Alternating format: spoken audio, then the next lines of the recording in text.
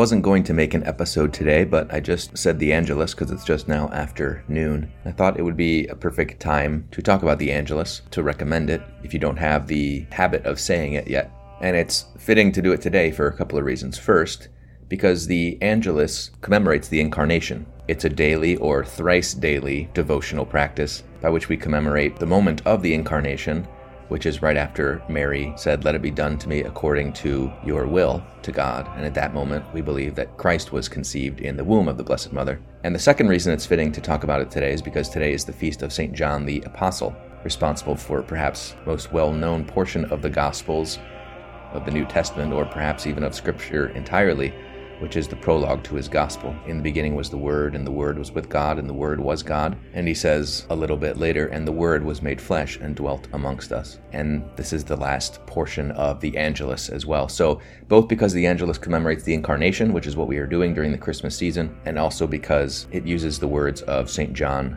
the Apostle, whose feast we celebrate today. That's why we're talking about the Angelus. Now, those are reasons that we should start that practice if we haven't yet. It's a good time to do so during Christmas season. It can be a good, people come up with these New Year's resolutions. That could be an easy one to fulfill.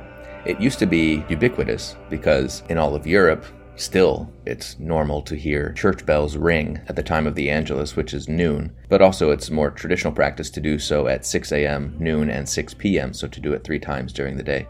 We don't really have church bells as much anymore in the U.S., so it's perhaps harder to get into the practice of the Angelus. It used to be that when the bell rang at noon, people would stop what they're doing and say the prayer of the Angelus. And we'll conclude with the prayer of the Angelus later so that you know what it is. Perhaps you've even seen the famous painting called the Angelus, which is 2 farmers in the field with their hats off their head, and they're looking down. And in the background you see a church, and the idea is that's a moment when they are stopping their work because the bell tolled noon and they are saying the Angelus. So it's a way to sanctify your day.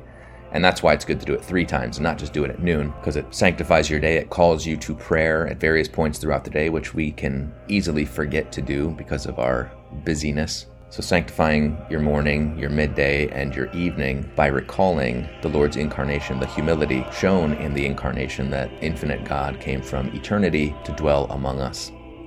And just like we talked about in the episodes on virtue and on reverence, as human beings with bodies, we need these external habits to acquire a spiritual habit. So stopping what we're doing various times during the day and raising our minds to God, or attempting to raise our minds to God in the midst of our work or whatever we happen to be doing, it habituates us to more constant prayer, that we ought to raise our minds and our hearts to God no matter what we're doing, that we can make anything into a prayer. And for us, it's easiest to do that by external habits, repeated external actions. And in the last portion of the Angelus, and the Word was made flesh and dwelt among us, we actually genuflect, if possible, when we say that. Another way to use our bodies to dispose our minds and our hearts to God. If you attend the traditional Latin Mass, this is how every Mass ends.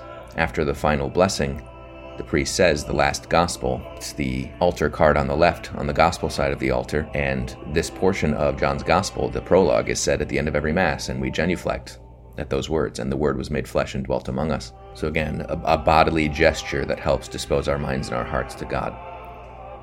Just one last theological consideration that comes to mind. Why is it that the Word became flesh? Why is it the Son became incarnate, the second person of the Trinity, and not the Father or the Holy Spirit? Well, the whole Trinity is involved in the Incarnation in the sense that every action of God outside of the inner life of God is done by one divine power, one divine will, because God is one, there's one divine nature, one divine will, one divine power. And so all 3 persons created the soul and the flesh of the God-man. But it was fitting to the Son and not the Father or the Holy Spirit to actually be united to the human nature, or to unite the human nature to himself more properly. Because in the inner life of God, if you recall from our episode on the Trinity, the Son is begotten of the Father, or it's like the Word proceeding from the divine mind. That's how St. Augustine and St. Thomas kind of illustrated it. So the Son is begotten of, or in a sense proceeds from the Father. So it is fitting then that it's the Son sent by the Father into the world, and not that the Father be sent, or the Holy Spirit be sent in the same way. Now, of course, at Pentecost, the Holy Spirit was sent upon the apostles, and that's because the Holy Spirit proceeds from the Father and the Son.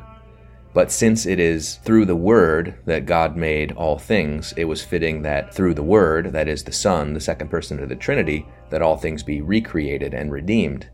And since the Son is begotten of the Father, it's fitting that the Son be begotten in time and in history and be sent. It was more fitting that the Son do that. The sending of the Holy Spirit at Pentecost was more of the sending of grace into the hearts of the apostles. And that is a spiritual sending, a spiritual procession, whereas the Son's begetting was for the aim of recreating man, body, and soul. So this was an incarnate sending. So anyway, that's just a little primer on the Angelus and a further consideration on the Incarnation, which is what we meditate upon briefly during the Angelus. So what is the Angelus? It's easy to look up, but we'll just say it here to conclude the episode. In the name of the Father, and of the Son, and of the Holy Spirit. Amen. The angel of the Lord declared unto Mary, and she conceived by the Holy Spirit. Hail Mary, full of grace, the Lord is with thee. Blessed art thou among women, and blessed is the fruit of thy womb, Jesus. Holy Mary, Mother of God, pray for us sinners, now and at the hour of our death. Amen. Behold the handmaid of the Lord, be it done unto me according to thy word. Hail Mary, full of grace, the Lord is with thee. Blessed art thou among women, and blessed is the fruit of thy womb, Jesus. Holy Mary, Mother of God, pray for us sinners, now and at the hour of our death. Amen. And the Word was made flesh, and dwelt among us. Hail Mary, full of grace, the Lord is with thee. Blessed art thou among women, and blessed is the fruit of thy womb, Jesus. Holy Mary, Mother of God, pray for us sinners, now and at the hour of our death. Amen. Pray for us, O most holy Mother of God, that we may be made worthy of the promises of Christ. Let us pray. Pour forth, we beseech thee, O Lord, thy grace into our hearts, that we, to whom the incarnation of Christ thy Son was made known by the message of an angel, may by his passion and cross be brought to the glory of the resurrection, through the same Christ our Lord. Amen. In the name of the Father, and of the Son, and of the Holy Spirit. Amen. And by the way, the piece you're hearing during the background of this episode is called Ave Maria by Franz Biebel, Biebl. It is a choral version of the Angelus, so I'd recommend downloading it. It's very beautiful, as you can tell, and I'll just let it play out to conclude the episode.